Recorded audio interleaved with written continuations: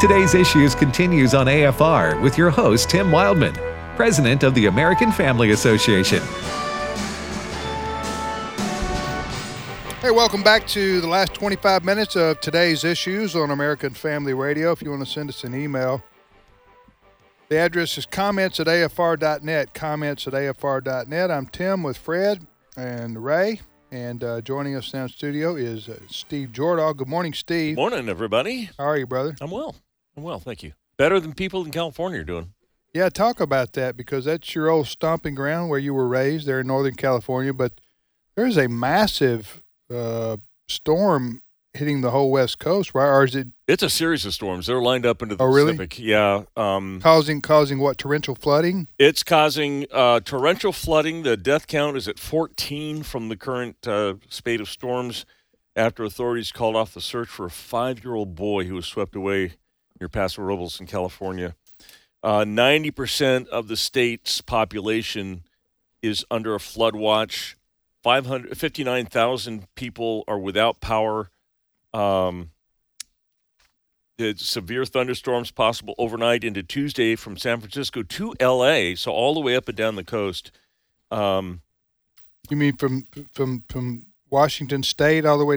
No, it's mostly California, right? Yeah. No, this is from San Francisco down to L.A. From San Francisco to L.A.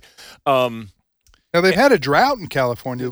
They did. They had a drought. They go through droughts. California goes through droughts regularly. I mean, it's always on or off. They're always having talk of water restrictions and low reservoirs. Now the reservoirs are filling up. That is kind of good. What water stays at least in the area. I just found out about 10 minutes ago that I have a very close friend who has been evacuated from his home, is living on a mobile home on the church that he works at, the parking lot.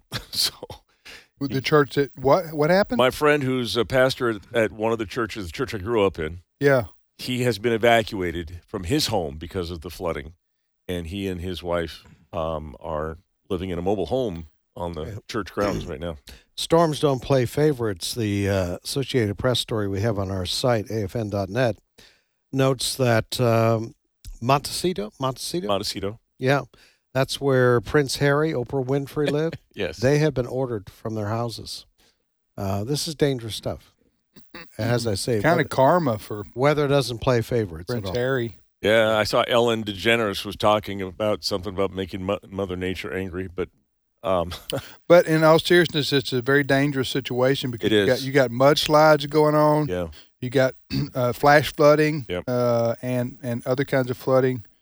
Very dangerous and costly. It was, oddly enough, and this is kind of an aside, it was a storm in Northern California that got me really turned on to radio to want to be a news reporter. Back when I was in high school, they had a story, and the big news station at the time in San Francisco was KGO Radio. And I listened to that all the time, and the evening that was regularly a news talk show turned into this was a storm going on in Santa Cruz County and Santa Cruz Mountains where I was living. And it turned into one of these things where this is Susan, and I just want to let my parents know that I'm okay. I can't get a hold of them. They can't get a hold of me, but just tell them I'm okay. Or these are the parents of Scott, and we don't know what's happened to them, if anybody knows. And it just was this real-time, real good before the internet. Before the internet, yeah. Back in the 70s, and I thought, man, that's so cool to be able to be part of something. And it got me going down radio. That's an aside. I'm sorry, it's kind of personal thing, but California is really getting hit. Ray, you got any friends out there affected by this? Got a ton. Spent 5 years pastoring there, and I think the most ominous thing or worrisome thing, Steve, is I looked after you made the comment. I looked on the weather map out in the Pacific, and you're exactly right. There's another big one offshore. There's another big one behind that one. There might even be a third one over there somewhere north of Japan. So even once this storm goes through, California is not out of the woods at all in terms of trouble. I have a weather app on my phone that has forecast for about a week and a half. There's rain today. There's rain Wednesday. They may have a break on Thursday, but Friday, Saturday, Sunday, Monday, Tuesday, all rain. And then who knows after that? Sounds like Ray says. April in Mississippi, right there. You know what's ironic too? California was desperate for rain. They just and of course the global warming people were all saying this example global warming. Now they're saying with all this rain, that's because of global warming. It doesn't matter what happens, Right. snowstorms, hurricanes, whatever the case may be. It's all related to that. Yeah. Well, this is taking place again as from north to southern. From California. about Central California, there's not a lot of big cities or towns up north of San Francisco. It's Is that wine country? directly north of San Francisco is wine country, but all the way up on the way to the coast of Oregon, you got Wairika up there somewhere and everything. But Got the redwoods too, don't you? the redwoods are all in there. They enjoy a lot of water though. So you're not hearing a lot of the population center of northern and central California is San Francisco and south. That's why you're hearing. I'm not sure what the damage is up north. It won't be as catastrophic because there's not nearly as many people or infrastructure up there. Where did you pastor in California? Right. In the Los Angeles area, a suburb called Downey, Oh yeah, which is somewhere in there between downtown Los Angeles and Disneyland. Tucked in there somewhere is where I pastored for about 5 years. I don't know if you agree with me, Ray, but everything from about Ventura south to San Diego is L.A. That's right. It's all one L- big megalopolis, right? Yeah. I went to Ray Comfort's place, Living Waters Ministry. Yeah. I visited him in person about, I don't know when this was, 7, 8, 9 years ago, and he was somewhere, Anaheim area. Is that near Disneyland? Yes. Disneyland is in Anaheim. Right. In Anaheim, yeah. I think he was near the Anaheim area. Anyway, you're right. I just remember getting. I was by myself, and got off the plane there at LAX at 4:00 in the afternoon. When I got my rental car, and got onto that freeway going north to Malibu. I was supposed to meet with Kirk Cameron the next day. Yeah. I didn't get the acting part, but I went out to audition. Yeah. Actually, I did meet with Kirk Cameron, but it was to interview him about something. We met but it wasn't. I wasn't trying to get an acting job. But that's I digress. I got out there on that freeway, At 4 in the afternoon. and I'm a veteran driver. I've been all over the country. Okay, and of course I don't live anywhere near a metropolitan area the size of L.A., but yeah, I got out there, and if I remember correctly, there were 6 lanes. In Go- each direction. Yes. Mm-hmm. I'd never seen that before. I've seen 4, but 6 lanes going one, and it was bumper to bumper. Yeah. Yep. Right. And I was thinking to myself, if somebody has a wreck, Mm-hmm. clogs the whole thing up. Oh, yeah. And I guess, and I was thinking to myself, I know how people get road rage now. Yeah. You know what's interesting is when it gets like that, it's bumper to bumper, it's slow. Motorcycles are allowed to do what's called lane splitting. I used to ride a motorcycle in California. You can go on the lane divider and go between the cars. But Did you do that? Yeah, occasionally, not at high speeds, but Right. But when the traffic lessens up, it never really gets empty. Maybe 2 or 3 in the morning, you're relatively alone on the street. But 8, 9, 10 at night after the rush hour, there's a lot of cars still. It's almost bumper to bumper, except it's bumper It's rush to bumper hours. at 70 isn't miles it? Rush an hour. hours with plural. Yes. Yeah. There's a lot So of many rush people hours. live there. But I mean, even off rush hours, it's bumper to bumper at 70 miles an hour. It's amazing. California drivers are a whole nother Well, breed. I was shook up. Yeah, it takes a while to get used It to. took me like 2 hours to get to my Yeah, it takes a while to to get get used to. about 25 miles. By the way, I would invite you to God's part of California, Northern California. I Okay, would go say there. God's part as far as the beauty and the creation, not the politics. Kind of nowhere in California that's God's country. Now I did speak at a Christian camp Was it called Mount Herman? Yeah, that's Right? Santa Cruz. Yeah, And yeah, this that's a big one. Mount Herman is directly being involved in this. There's flooding, and they had It was to in do the some water- it was in the San Jose area, right? Santa Cruz Mountains. Right. Santa Cruz Mountains. It's by Felton. It's I went in- there to speak. This is 20 years ago, and to speak, and it was a Korean American conference. I think it was. I worked at Mount Herman one summer. Is that right? Yeah. Anyway, I was trying to speak in Korean. It didn't work very well for me. So, But the intersection of the road that the Mount Herman is on a road called Conference Drive, yeah, and the intersection of Conference Drive with Highway 9, right there by the Mount Herman, they've been doing water rescues in that oh, you mean intersection. this? That's in the news because of the flooding. Yeah. Yeah. Wow. Okay. Well, you're right. They've had no rain in California now for 5 years, and now it's all coming at once. Yeah. You're listening to today's issues. Next story, Steve. All right. Better late than never, shall we say? But the Washington Post is announcing breaking news. What's the breaking news, Steve? Breaking news, Russian trolls on Twitter had very little influence on the 2016 election You mean when Trump beat Clinton? when Trump beat Clinton.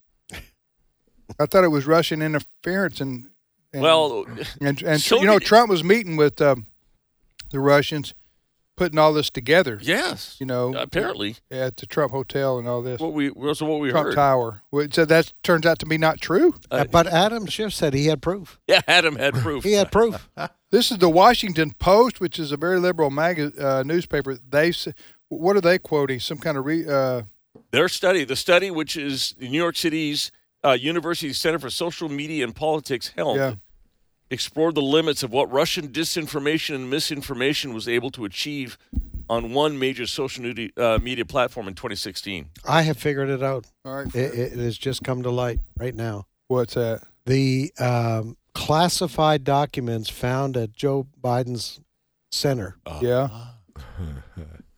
The Washington Post just discovered what's in those documents. What's that, Fred? Well, they just That they there's just, nothing. just did the story. Well, you mean that there was no Russian collusion Yeah, for that Trump was to win in 16? that's what was in those classified documents in the Washington Post. We all knew that was a bunch of garbage. When I brought this into the story meeting today, Fred, you mentioned, you said, didn't they get a Pulitzer Prize? They did. In 2018, Yeah. they won a Pulitzer Prize for their coverage of Russian influence in the 2016 election. So they got a Pulitzer Prize for a story that's not true. That's correct. That they're saying that's true in their own newspaper. now. Yes. You think Well, they'll they're not give referencing their own You think they'll give previous it back, coverage. Fred? Think they'll get no. No. Of course not. Well, all those Pulitzer Prize people, they all are lefties, Yeah. Well, no, and they all think alike, and they're all pat each other on the back. They're not going to go back and say we were wrong about the Trump-Russia connection. No, of I course still can't believe we had 2 years of, what was the guy's name that had the special committee, the former Mueller investigation? Oh, Mueller. Yeah, Oh, Robert yeah. Mueller. They had 2 years of Mueller investigation with unlimited resources. not. Mm-hmm. They had a bunch of Clinton supporting attorneys as Yeah. part of the investigative team. Mm-hmm. And in the end, they couldn't come up with anything. Nothing. Nothing. They got a couple of Trump supporters on tax evasion Mm-hmm. because they were, but nothing connected to Russia collusion. Nope. After 2 years and all that money. That's right. And now you're saying that the Washington Post newspaper is saying there was nothing to it all along. Is that what have I got that right? Yep. Yeah. Like, tell me something we don't know. Right? Exactly, right? Next story, Steve. All right. I ran across this just before I came into the studio, and I grabbed some sound really quick. There is a gal who used to sing with a pop group called the Pussycat Dolls. I'm not that familiar with this, but according to our producer, Brent, you don't want to go see much of what they have to do. But We're This- not recommending their we're not videos or recommending music. No, we're not. Okay. But her name is Kaya Jones, and she eventually found Christ and left the industry and everything. But in the process of her being in the world, she had 3 abortions, and each one got simpler and simpler, and she thought she was done with them. But I want you to hear what her perspective is now as she's separated and a little older and has found Christ. Listen to cut 15. I was destructive, I was destroyed, I was completely enchained and in bondage to the devil or the enemy or the realm of death, if you will, where I was living in my worst self. Low self-esteem, which leads to promiscuity, ultimately which leads to you having an abortion that you wish you never even encountered because it's painful beyond measure. Do you ever get over it? Never. Never get over it. It is something that you will live with for the rest of your life. And when it hits women at a later time, it is something that is so painful. Wish they didn't have the music there. I couldn't hardly understand her, but she was saying, this was a singer, and she lived a very promiscuous lifestyle. Right. And she's now looking back, she had 3 abortions, and what she was saying was you never get over it. Never get over it. It's so damaging to your spirit. Why is that, Steve?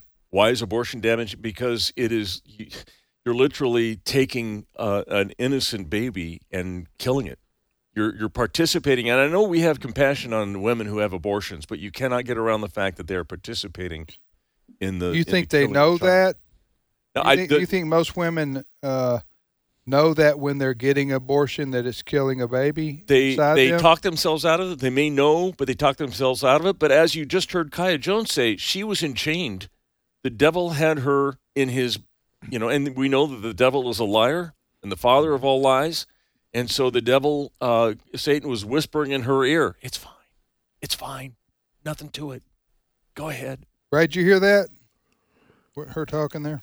Yeah, I did. I thought that was so powerful because we can say, us guys, we can say same thing. Doesn't have the same impact as a woman who's been there, who was captive. Steve, the Bible talks about being held captive by the devil. That's a true biblical thing, to be held captive by the devil, to have your eyes blinded by the god of this world, to be so under the power of evil influence. And it's not just the devil whispering, it's the devil's people whispering in your ears. Go ahead. Here's the money. Just get rid of it. Yeah. You don't need this. She has experienced the life-transforming power of the gospel of Jesus Christ, which makes her testimony all the more powerful. But it's not just people who have been rescued by Christ who have these feelings of regret. Research shows us that many people, most women, no matter what they say, if you delve deep enough, there's pain surrounding that decision. Yeah, there is, but the encouragement I think that God's word can offer is that He is forgiven. Yeah. And we know we may have people listening right now, women that have done this in the past. God has forgiven. But one of the tougher things many times for women who have been through this, they get saved. Yes, God forgives them, but they have trouble forgiving themselves. Right. And that is an instruction of Scripture, that we are to put those things behind us, because the devil will try to bring this up again and again and again. Sins that have been committed in the past, they're now under the blood. But the devil likes to just, because he can't get your soul. God has that. When you get saved, God has taken care of that for eternity. But the devil's next goal is to make you miserable as a Christian. Yeah. And we have to just trust in God's word that sin is under the blood. The Bible says it is as far from the east as from the west. It has been forgiven. And we have to encourage these people who have gone through this, but they found Christ, that they can put that behind them. It's almost an arrogance, isn't it?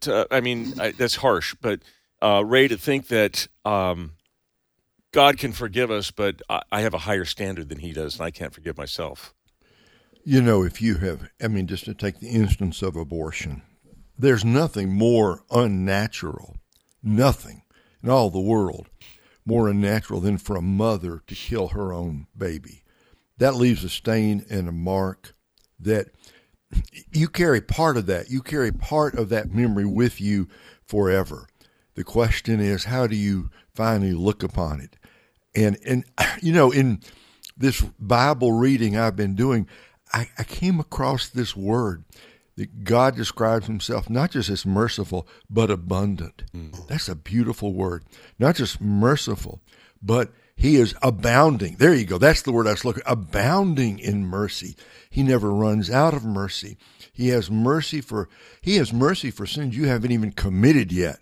He's got mercy for sins that you would never forgive if you were God. That's how much mercy he's got. And part of it, I think, the forgiveness for women, for any of us, is to get a view of God that is as big as the Bible's view of God.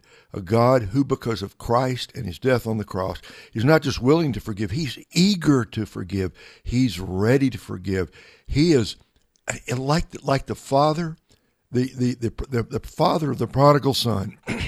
He went and he stood and he waited and he watched. And when he saw that little speck in the distance, that's his son coming home. What does the Bible say? He ran. He ran to his son who wasn't even home yet and threw his arms around him and fell upon him and wept and welcomed his son back. And I just want to say to anybody out there, we all live with different sins, and abortion is just one kind of thing people live with. We all have memories that haunt us. The Father is abounding in mercy. He's got mercy to cover all your fears, all your doubts, all your uncertainties, and whatever you did last night that you don't want the rest of us to know about. He has got abundant mercy. If you will come to him, you'll discover he's been running in your direction all along. Amen. That's good.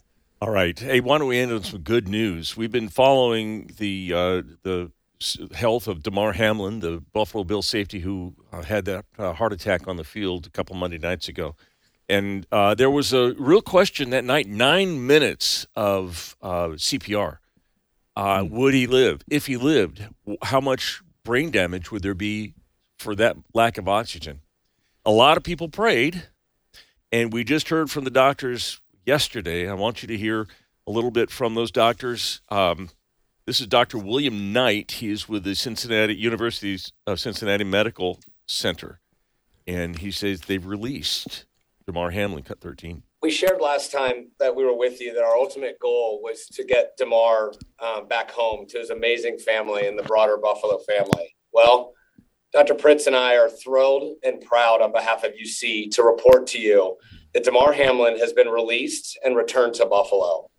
I traveled with him to the airport this morning with our UC Health Air Care and Mobile Care crew, including teammates who were with us on the field when Damar Hamlin collapsed. He landed safely and is as standard as anybody who has gone through what he's gone through this past week.